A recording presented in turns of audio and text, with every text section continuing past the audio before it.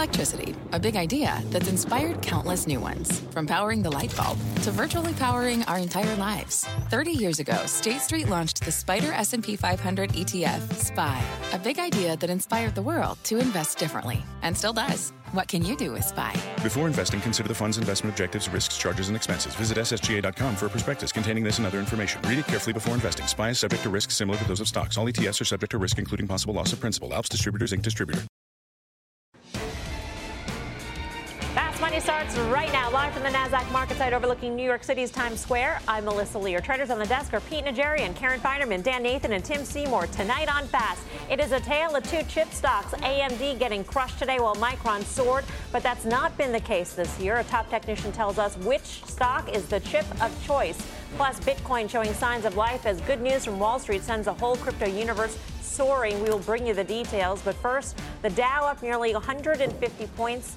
But we start off with Facebook sitting out today's rally all by itself. Shares of the stock are down 26% from its all-time high made back in July. And the stock has lost a whopping $46 billion in market cap so far this year. We know all the problems the company is facing as users flee the platform. Washington regulations are looming, and the social giant tries to fight election interference. This is one of the most widely held growth stocks on the planet. Chances are you do own it in your retirement fund. So are Facebook's best days behind it? Pete. I don't think their best days are behind it, but I also do think that when you look at Facebook right now, and Tepper was on there talking about this stock today because it's one of his very largest positions, and he talked about the idea that it looks too cheap given the growth rate. Trades at 24 times right now, 17, 18 times on a forward. So there's a lot of reasons to look at this and say, you know what, there's an opportunity. The problem is going to be they already told us, and what killed them on the earnings call was how much they were going to have to spend. And I think that that's a number that still is an unknown. And because of that unknown, I think that's why the stock's kind of languishing. And it might happen that it'll sit somewhere in a range for probably the next couple of quarters until people start to get more comfortable with how much money are they going to have to spend for security? How much money are they going to have to spend to make sure that people feel like they can trust Facebook? But you think the again? revenue growth will still be there? I do. We haven't seen the peak of that, Karen. I do. I think so also. I talked a little last week about we're in sort of a vacuum of news for Facebook, except negative news. You know, this sort of, the testimony on the Hill and that kind of thing.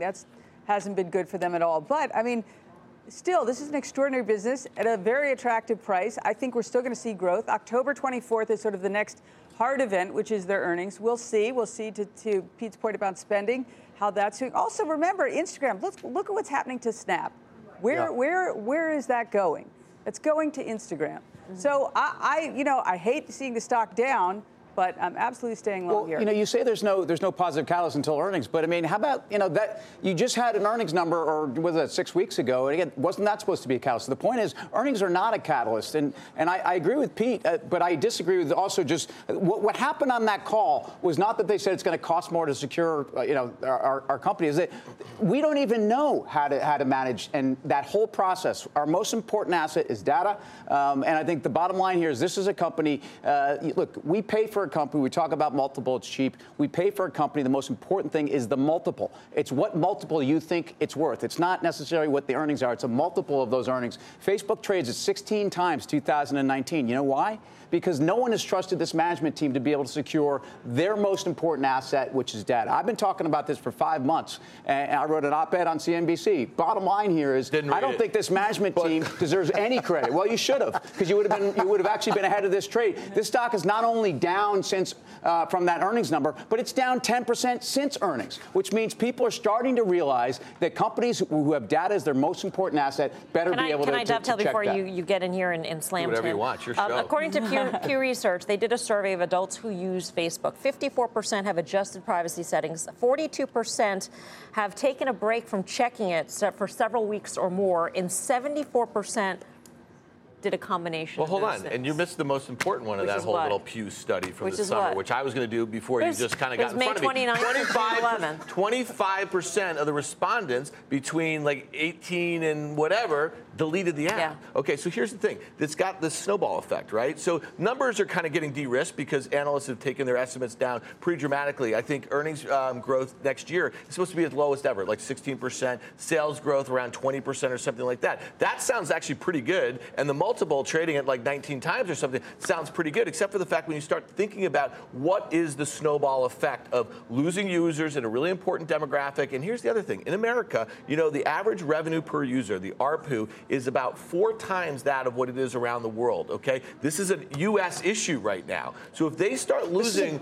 If they start... Well, hold on. If they start I think you're focused on the wrong thing. Well, hold on. You really if they start losing users, okay, where it's much more profitable for them per user in the U.S., advertisers start spending less here in the U.S., that's when you start to get a meaningful deceleration in all these numbers, and then you're going to see less advertisers come to the platform. Look, I think there's an existential threat about whether people want to be on a centralized platform. That's not even what I'm talking about. I think there's a governance risk here. I mean, the bottom line is I don't think this management team has been transparent. I don't think that they can be transparent. And I think in a world where, you know, we've had this digital transition, data is the most important asset in the world right now. It's their core asset. You guys are talking about two different things, but yet you're on the same side of the fence. No, but in terms of the pressures on the stock here, whether it be from governance, I think investors are missing this issue. Yeah, but so I want to disagree with Tim on something. So it's interesting. We're at 161.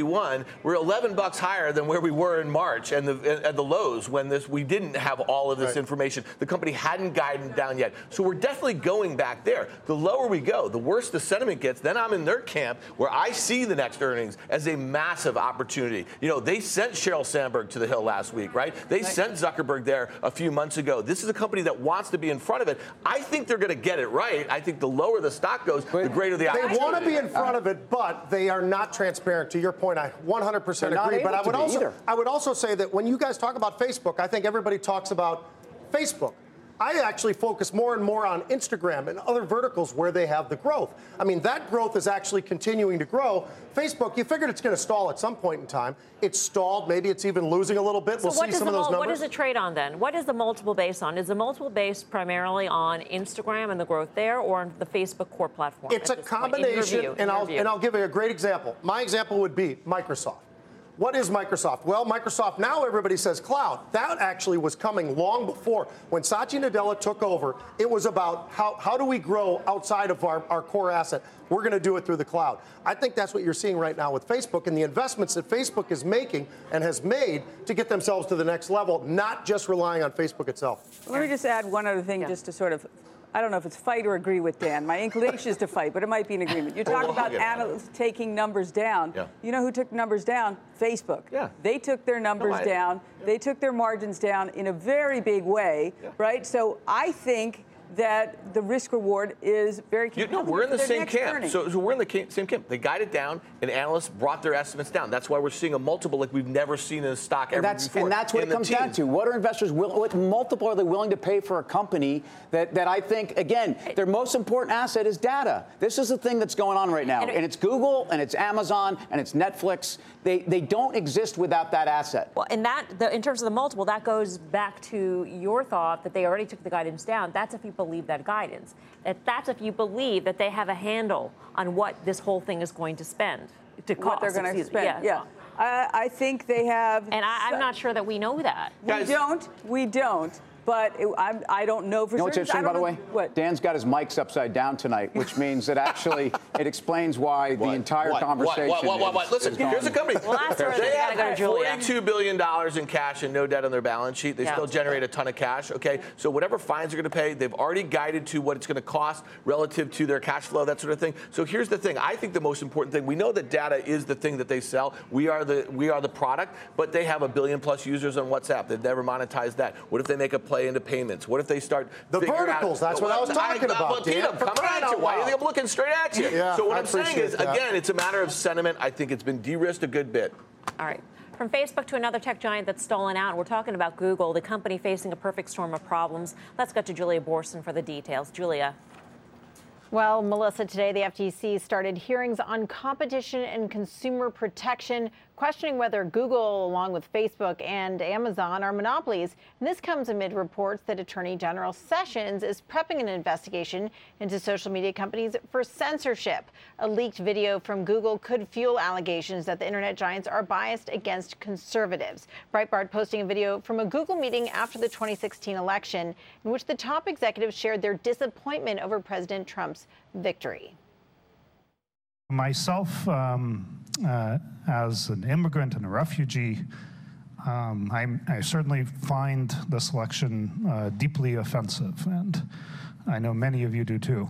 And I think it's a very stressful time, and it conflicts with many of our values. Google CEO Sundar Pichai saying, quote, I think all of us would agree this election was particularly hard. Google responding to Breitbart posting this video saying, quote, for over 20 years, everyone at Google has been able to freely express their opinions at these meetings. Nothing was said at that meeting or any other meeting to suggest that any political bias ever influences the way we build or operate our products. But Google's C-suite is facing growing scrutiny, especially after declining the Senate's invitation to testify last week. House Majority Leader Kevin McCarthy tweeting, it's time for Congress to make sure Google lives up to its old motto, don't be evil, #stop the bias. We'll see who Congress calls to testify and how Google responds. Melissa? All right, Julia, thank you. Julia Borson in Los Angeles. Karen's still on Facebook. But how, Alphabet. Or how concerned are you at this point? I mean, I'm sort of concerned. In some part, I think it's ridiculous. I mean, they're not having hearings about Fox, the Fox Corporation, with videos of them saying, wow, we're delighted that Trump won, and that they're either biased or they're not biased, in which case, why should they say anything about Google or Twitter or anyone else? Putting that sort of show aside, most pressing right now is that September 25th, we'll hear the attorneys general brief Jeff Sessions on, I don't even know exactly what it is, to tell you the truth, what exactly they want to do. Beside, they don't like Google, the PR of it is bad. Let's say that they want to do something, they feel like we have to do something. I think this DOJ has kind of lost credibility already. Let's remember what happened at AT&T Time Warner. That seemed to be a politically motivated sort of case, right? Mm-hmm. And they lost badly. Now, that could play either way. We don't care if politically motivated or not, we'll do it anyway. So I don't love that. But I think we are a long way from a attorney general briefing to a big suit, a Microsoft-type suit against Google and others. That could happen, though. The other thing, though, is there are competitive. It's ironic that Microsoft, Bing, for example, are they one of the ones being hurt here? Is that part of the problem? I mean, if that's part of what they're doing. You're talking specifically about antitrust issues here. Yes, I think. But in terms of just the bias issue and whether or not algorithms are biased or not. Well, here's the thing, though. Let's say they are. They're not allowed to have an opinion. Algorithms? Right? Are they not? Or is this company not allowed to have an opinion? No, there's an issue. It comes down to monopoly. I mean, so that's it. They have 90% of search. So they can have an opinion if there's no other choice. That's why the Justice Department can have a thing. And I'm going to tell you, I don't think you should poo-poo this. And I know you guys don't like to poo-poo anything. But listen, Jeff Sessions is out in a couple of months. Who do you think they're going to replace? Who do you think is going to be at the top? They might be distracted with other things, right? Well, I'm just saying, it's going to be somebody much more in line with what conservatives in the president think. Let me just finish. If this is something that ends up in a fine, that I think would actually not be bad at all for Google. They could easily digest that. The other thing is we talked about GDPR, right, for a long time. And in fact, after that happened, Google went up a lot. I think we've already seen, I think it's about $35 billion of cloud right now hanging over Alphabet from all of this circus in the last 2 or 3 weeks. Right. Isn't there another concern, though, that there could be regulation? Of course. Yeah. Regarding what Google will do that could constrain. That would be the result of GDPR. But separate from a DOJ investigation, separate from that would be the result of a DOJ investigation. Well, all right. It could be. It doesn't have to be the result of a DOJ investigation. Okay. It could just be the Senate or the House holding hearings about whether or not this algorithm is biased or not. Of course. And again, I'm long Google, so I like Google, Karen. I think it's a reasonably valued company. But you can't tell me more regulation's not coming. You also can't tell me that who's more at risk? A company whose value is all in an algorithm where you could be forced to change that algorithm or change it dramatically. That's their core asset. So if GDPR. You're long, then you're saying, all right, I understand there's a risk, which I do too. I'm willing to accept that risk for the power of this business. The price of this business, how much cash they have, what other levers they have. Yes. So yes, I'm still long, and I'm not going to sell tomorrow. But what I want to highlight is an issue that I don't think investors are thinking about. I think this is an issue for how we need to look at companies whose core assets are in the internet. It's the same argument I'm having about Facebook, by the way, and I'm going to keep having it because I think these companies are all at risk, and I think you have a dynamic here with more regulation. The EU just passed rules today that could force Google and Facebook to have issues on copyright and uploading content that's copyrighted to the internet. Europe's leading the way. They continue to lead the way, and this is an issue. Right. Save it for an op-ed on CNBC.com. Dude, you know what? That's fine. But guess All right, what? guys, we got to go to break. It's Coming been up, right. check out shares of Sears, the company just announcing earnings that were delayed. The company decline is illustrating an important business concept that every investor should know. We will explain what that is right after the break. And are we witnessing a reversal of fortune after a parabolic run? AMD is having its worst day in 2 months. A top technician tells us that he is still betting on this high-flying chip stock.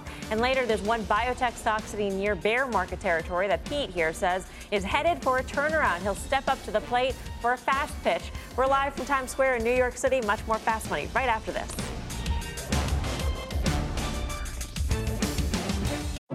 What does it mean to be rich?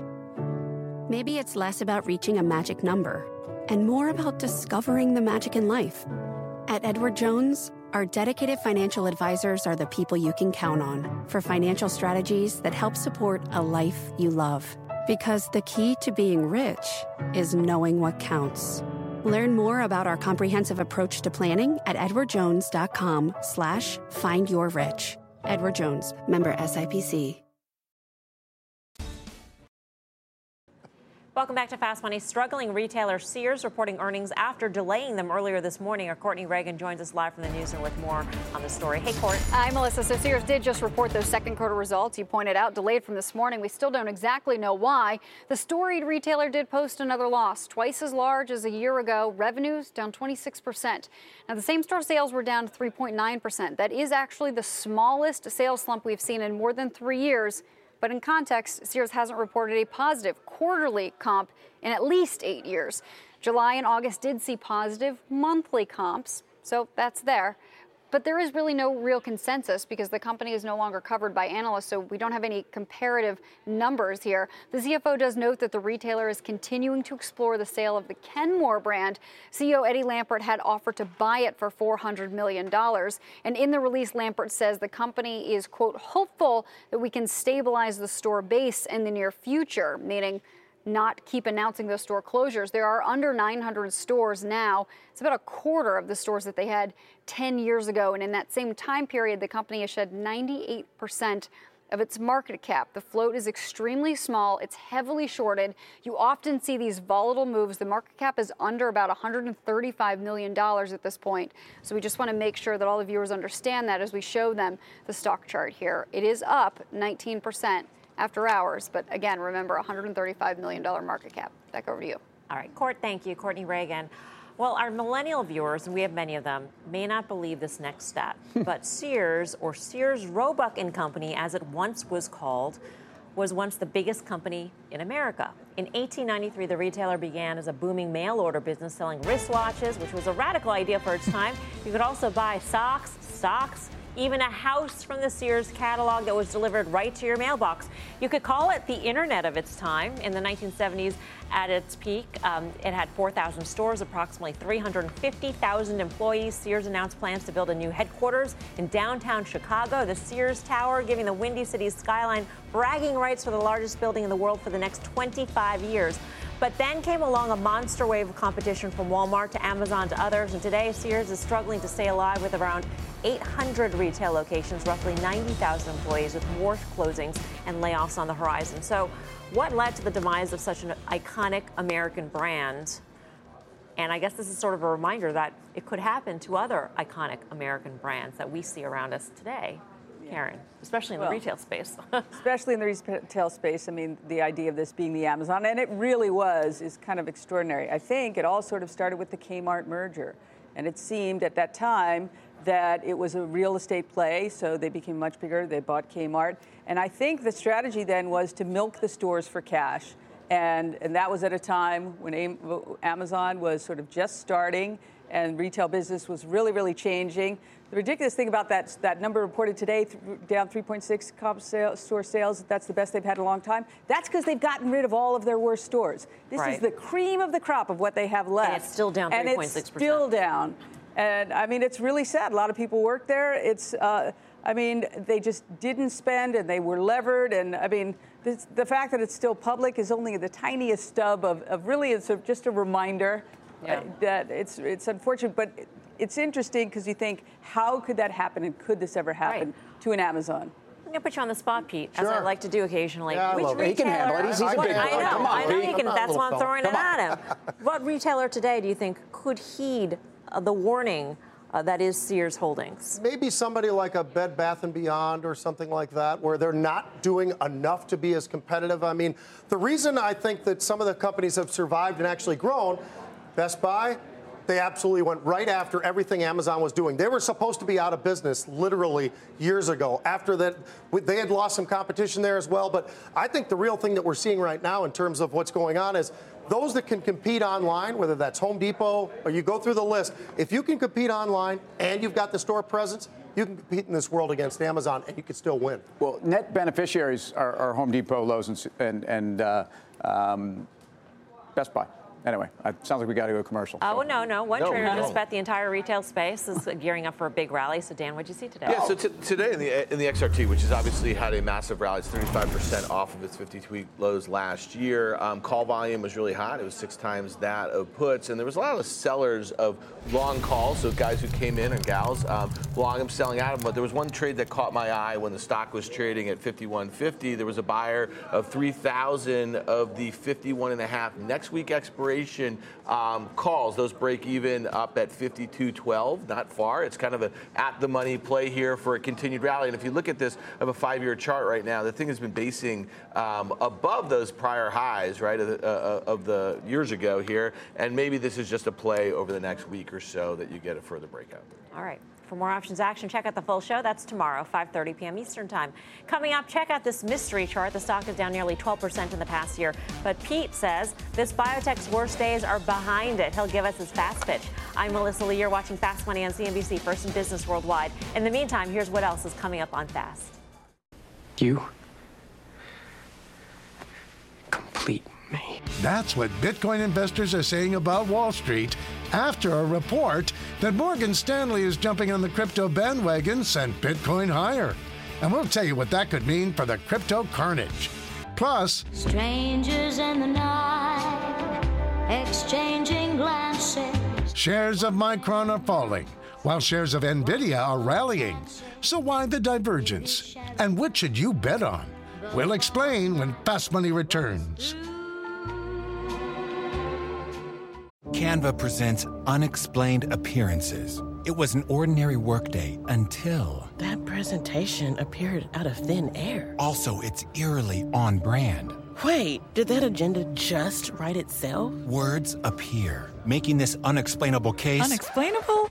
It's Canva's AI tools. I can generate slides and words in seconds. Really? The real mystery is why I'm only learning this now. Canva.com, designed for work. CNBC has quick and easy to understand business news updates at the open, midday, and close every weekday. Markets, money, and more from Wall Street to Main Street. I'm CNBC's Jessica Ettinger. Follow and listen to CNBC Business News Updates wherever you get your podcasts. Welcome back to Fast Money. It's a tale of two chip stocks. AMD sinking today while Micron soared, and the move has highlighted a strange divergence. Let's get to Dom Chu in the newsroom for all the details. Hey, Dom. Well, Melissa, chip stocks have been at the center of a lot of trader chatter over the last couple of weeks, and for good reason. An industry group that had assumed a good amount of market leadership over the past few years has now been pretty locked in a trading range so far this year. But the VanEck Vectors Semiconductor ETF, that ticker SMH, is still up around 8% in 2018, given today's positive price action. But you dig a little deeper, though, and you'll see that over the medium term, there's a pretty big segmentation between the haves and the have-nots in the chip space. Over the last 6 months, only around 5 of the 25 stocks in that index ETF have posted positive returns. And the variance between the best and worst performers is pretty wide. On the upside, you've got Advanced Micro Devices, AMD, up a whopping 156% or so in that span. Meanwhile, one of the worst performers has been memory chip maker Micron, which has lost over a quarter of its value. Micron is one of hedge fund manager David Tepper's top holdings at Appaloosa Management, and earlier today on the halftime report, he talked about why he's still in the trade. We obviously think so because it's one of the stocks we haven't reduced as much. So it's become, even though we reduced our portfolio, it's a bigger part of our actual equity portfolio than it was before. although we did reduce it somewhat, but just less. So it is a bigger part of our portfolio. So, from the horse's mouth, David Tepper, a bull on Micron, still bullish despite the downside price action. We'll see if those chip stocks and their divergences hold, or whether they can be bullish and at least provide some kind of an inkling towards that bullish trade overall in the market for the upside. Melissa, back over to you guys. All right, Dom, thanks. Dom Chu in the newsroom. Well, our next guest says stick with the chip winners. Let's go off the charts with Todd Gordon of TradingAnalysis.com. Hi, Todd. Hey, Melissa. Yeah, the semis have obviously been the focus of all the kind of the trading community. And just before we jump into the charts, let me just put something out there to just show how bifurcated the semis are. If you look at the SMH, since November of 2017, we're at the same level. So there's some winners and there's some losers. First two we're going to start out with are the underperformers, which is Intel. Intel's been under a lot of pressure here. So to put it in context, we're going back to 2009, the bottom of the credit crisis. And let's just gauge how big each of the major corrections has been. There's been four main corrections. Number one right here, you can see that I've got it kind of laid out here for you, a 25% loss over 15 weeks. Again, up here, we've doubled it, 34% in 29 weeks, 35% in 38 weeks. Here's where we are right now. As much as Intel's been underperforming, we're down 21% in just 14 weeks. So if history is any guide, I would say that this underperformance in Intel is still a little immature and has a little ways to go. So I think if the market is going to continue to kind of go sideways, Intel could continue to be under pressure until we start to match up these prior corrections. The other laggard in the Intels and the chips, no surprise, is going to be Micron. So as we flip over here, and Micron is going to show us an amazing chart. I know we can do it. When it comes up there, just give me the heads up. There we go. This chart is amazing. Again, we're going back to that 2009 low, and it just shows how well contained in this beautiful uptrend channel we happen to be. I put the same chart out here about a month ago on Fast Money. We're starting to back off. Now, Micron is in the upper end of resistance. This is the upper channel resistance. If this kind of downturn in Micron, if it's truly a cyclical stock, as reflected by the technicals, we could get down and start to see another 30, 40, 50% loss in MU. So there's no support in sight from this chart on Micron. Now we flip over and look at the two strong ones that we're looking at here. So next up, I think, is going to be NVIDIA. This is a fairly a stock that's had a great, amazing run. We're kind of falling into a little bit of consolidation. What I want to do is just draw your attention for you traders out there. Look at this nice little pattern right here. I'm going to draw it for you. It's a nice rally up to a new all-time high, and then basically what I'm going to do is pull it up here. It does a little three-wave pullback. You buy into some support, and then you expect a new high. The exact same thing just happened right here as we're approaching the new all-time highs. You have a little three-wave pullback, and we're looking for support to come in and buy that. A kicker, this drop right here was 7%. This drop right here was exactly 7%. So there's a lot of patterns and symmetry in this market. Finally, AMD, amazing stock here. Look at this chart. This one just blows my mind. 1973, I think this stock IPO'd. Look how much of a range we've been in for, I think, 47, 48 years. This channel right here is sourced from 2001. We just started to break above that right now. If we do a little bit of fib multiples, I'll spare you the gory details, but if you take a fib multiple, if this is the real deal in terms of an impulsive, a trend breakout, the first upside objective in AMD on a break of this is $86 in AMD, and that's a minimum upside target. So we could just be getting started here in AMD. I think this chart's amazing. Amazing. All right, Todd, thanks. Todd Gordon, TradingAnalysis.com. Let's trade it. Trade it or fade it, we should do now. Okay, right? let's play a game. It's the first one of the night, Mel. I know, chomping at the bit. 30 minutes in. What took so long? That's all right. We're going to do this.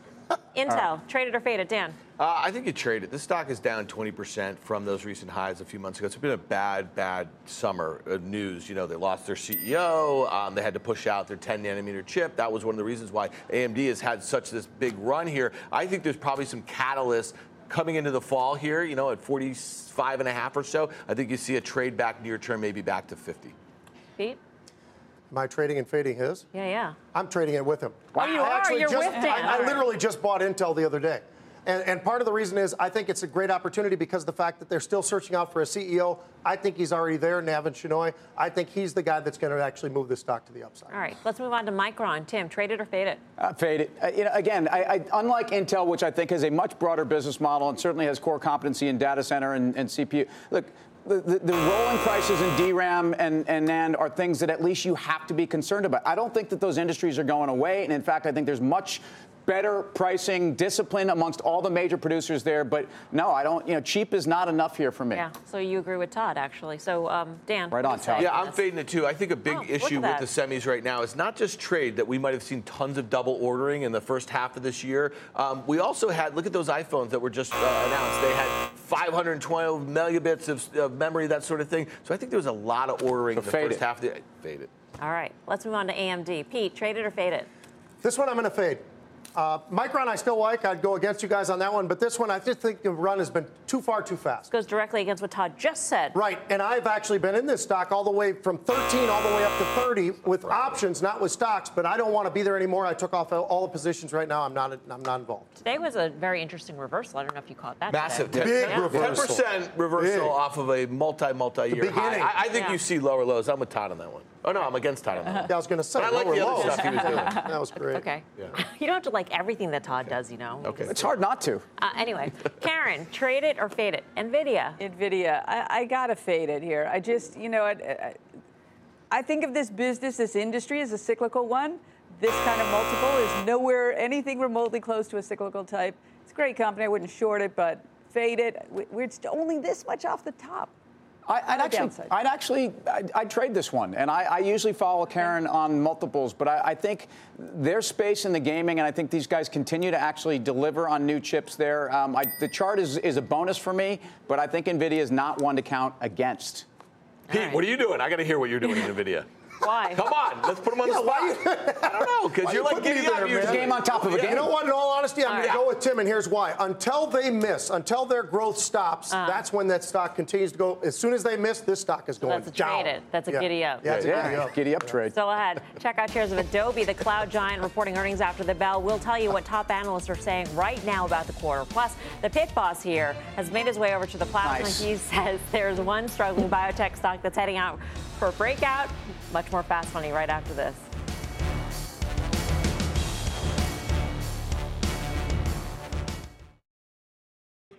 Welcome back to Fast Money. Time for an instant replay. A month ago, to the day, Pete stepped up to the plate to pitch Electronic Arts. Now, established franchises, they've got that. They have also got a pipeline. They also have a deal right now with Disney, a 10-year deal that they signed. So when you look at all the different elements that go into EA going forward as a publisher, there's a lot of reasons to be excited. Obviously, everybody focuses on mobile, but it's going on to all the different platforms. Since that call on August 13th, Electronic Arts is down 13%. Frustrating. Ouch. So what do you do with the stock now? I'm actually still holding it. I sell calls against this position, so I'm not down quite as much, but I'm certainly down. I'm disappointed in the reaction that we've seen out of EA so far, but I still think going forward, these picks a lot of the time we're looking at a little bit further out. And that's why oftentimes I own the stock. I actually own the stock in EA. All right. Well, why don't you give it another try? Head over to the Pete, plasma. All right. Give it up. Yeah, I'm starting to feel a little bit better about things. Hey, Gilead. This is a name, and I talked with Tim earlier. He also owns this name. It's a great name, and here's why. There were opportunities here when the blood was in the streets not long ago. We'll look at the chart a little bit later. Look at this management team. It's a new management team, and they've already been aggressive. If you look in the last 2 years, what have they done? They made a huge acquisition. Kite. That's actually something that's going to be playing out, and actually just this week, part of what they're working with there on an arthritis drug actually did put out some really good numbers. Stock jumped the other day, and that was great for the stock, obviously.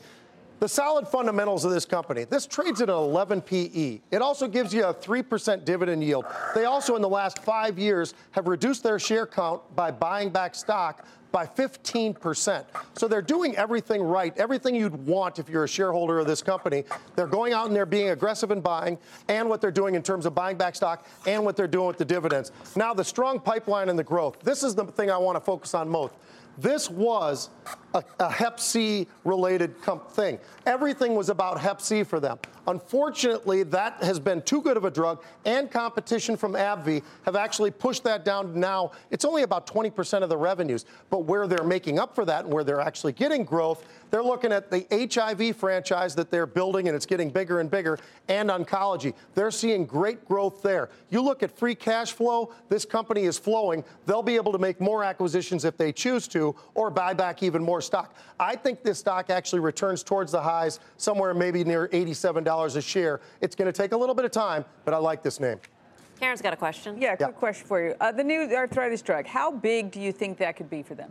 Not quite as big as what we're seeing in some of the other categories, Karen, because when you look at the HIV, that's what they call the blockbuster. That's one of those drugs where you're talking about $5 billion drug in terms of what people expect, where that's going to be going in terms of sales. So I think there are parts of their pipeline right now where they've got much bigger blockbusters. But you know what? Everything helps, and obviously that acquisition is going to feed into the oncology side of things as well as other parts. All right, no more questions. Time to vote. Are you buying Pete's pitch on Gilead? Tim? Oh, come to me first. You own it, so. I own it. I'm buying it. There's Pete. Give the number one nine. Well, I mean, you tell me who that is. I don't know. It's not me. Jesse Ventura. Good job, Pete. I tell you what, I think the management team is dead on. I'm not worried about a bad acquisition. I stay there. Love the valuation. Do you buy the governor's pitch, Dan? I think it was a great pitch, but I'm not a buyer, and I'll tell you why. If you look at the earnings and the sales for the last 2 years, expected to be double digits, flat next year, I think there's one more bloodletting in this one.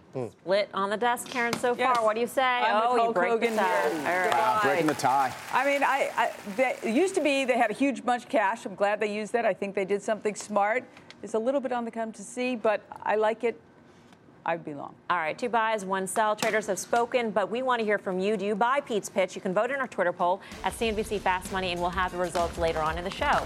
Plus, don't look now, but Bitcoin staging a little rally this week. Is the crypto ready to rally back? That and much more. Fast Money still ahead.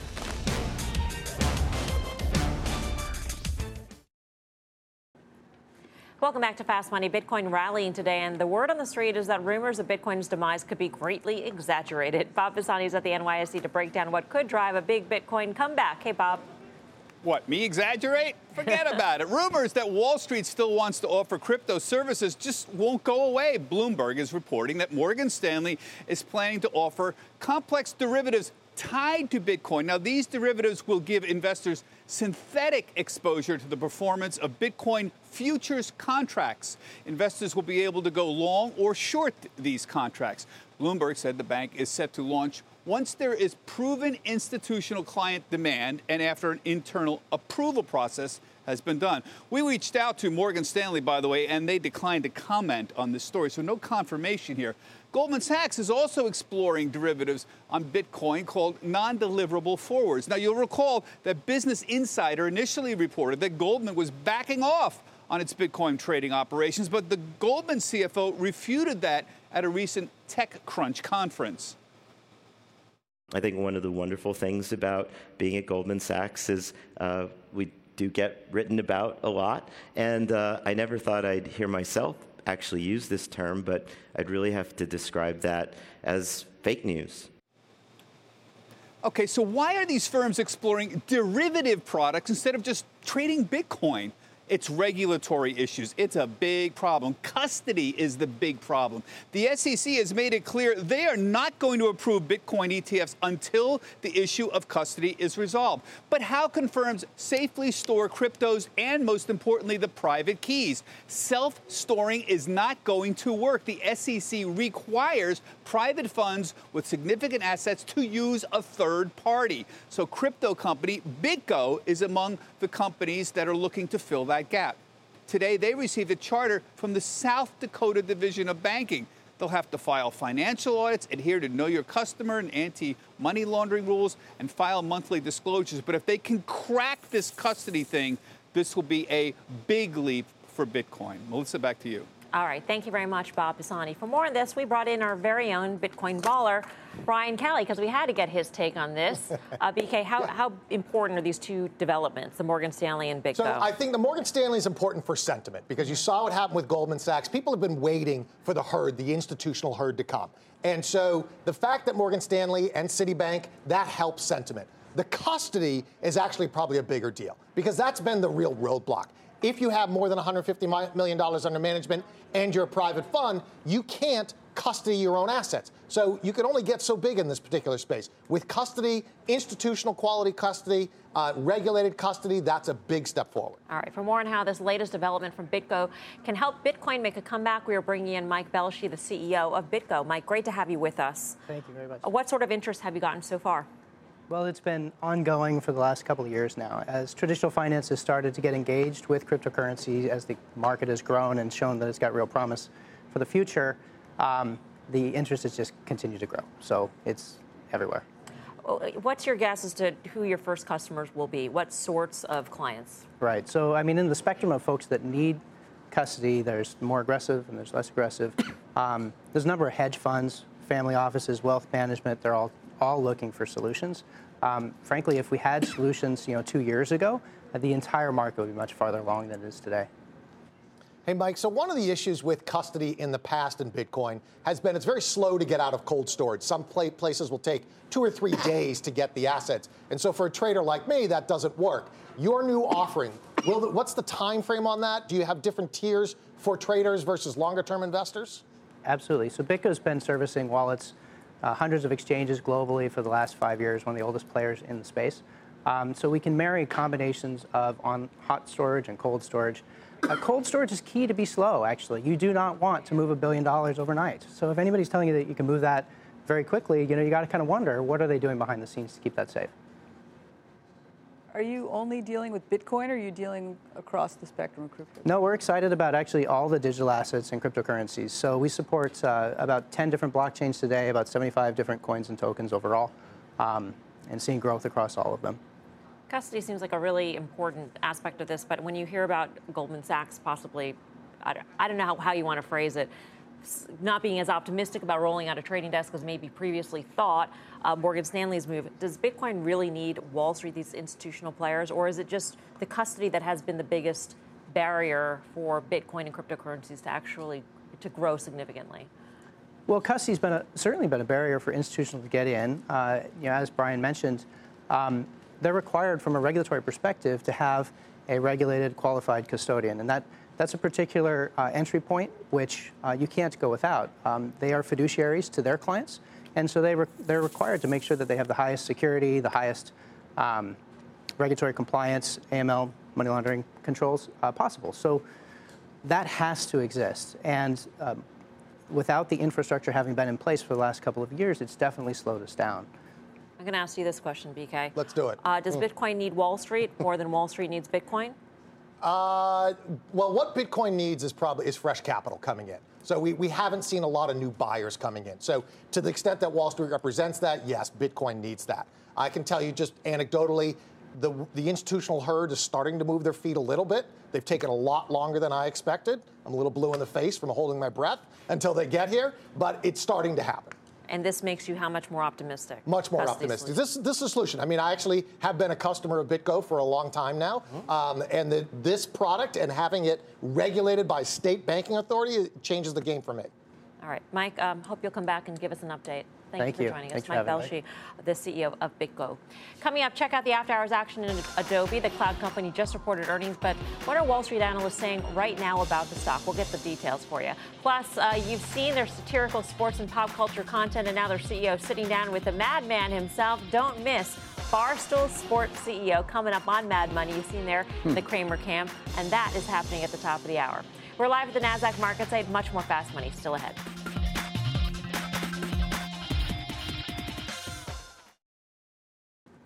Welcome back to Fast Money. Shares of Adobe moving higher in the after-hour session following its earnings release after the bell. Let's get to John Fort in San Francisco with Wall Street's reaction to the results. Hey, John.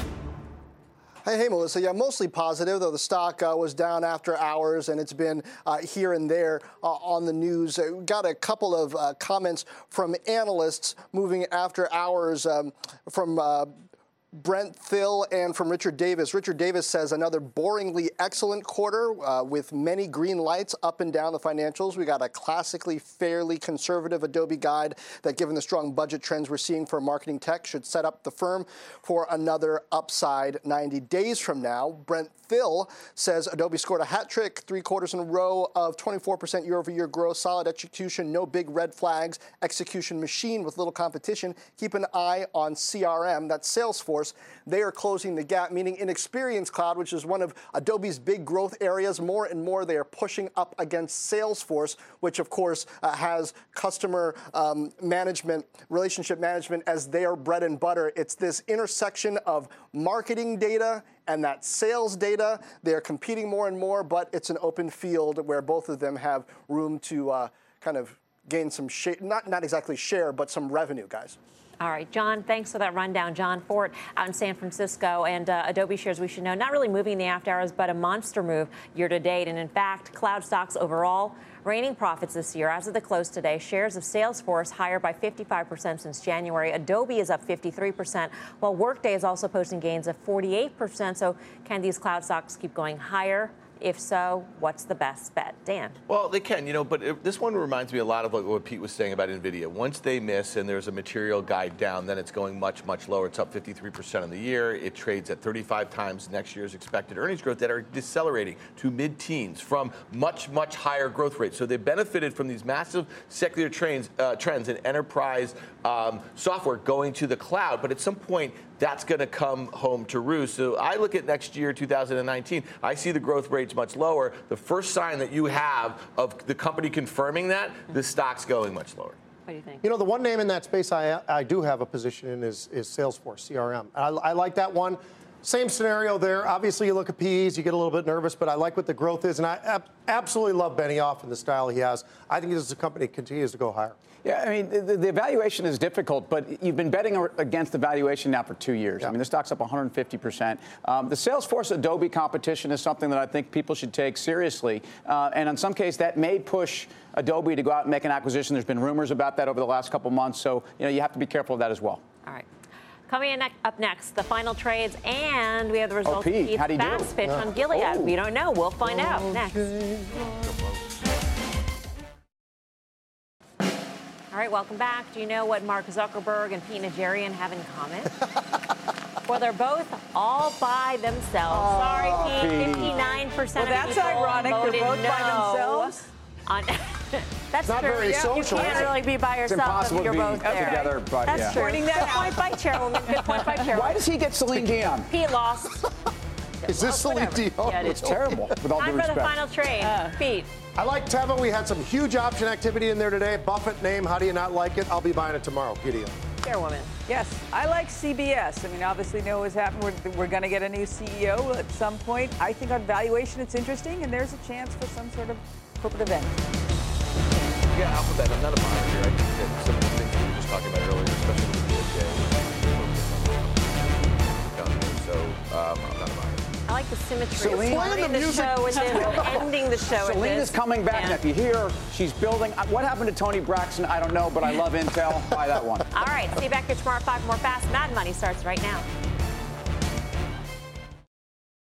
The spirit of performance defines Acura, and now it's electric.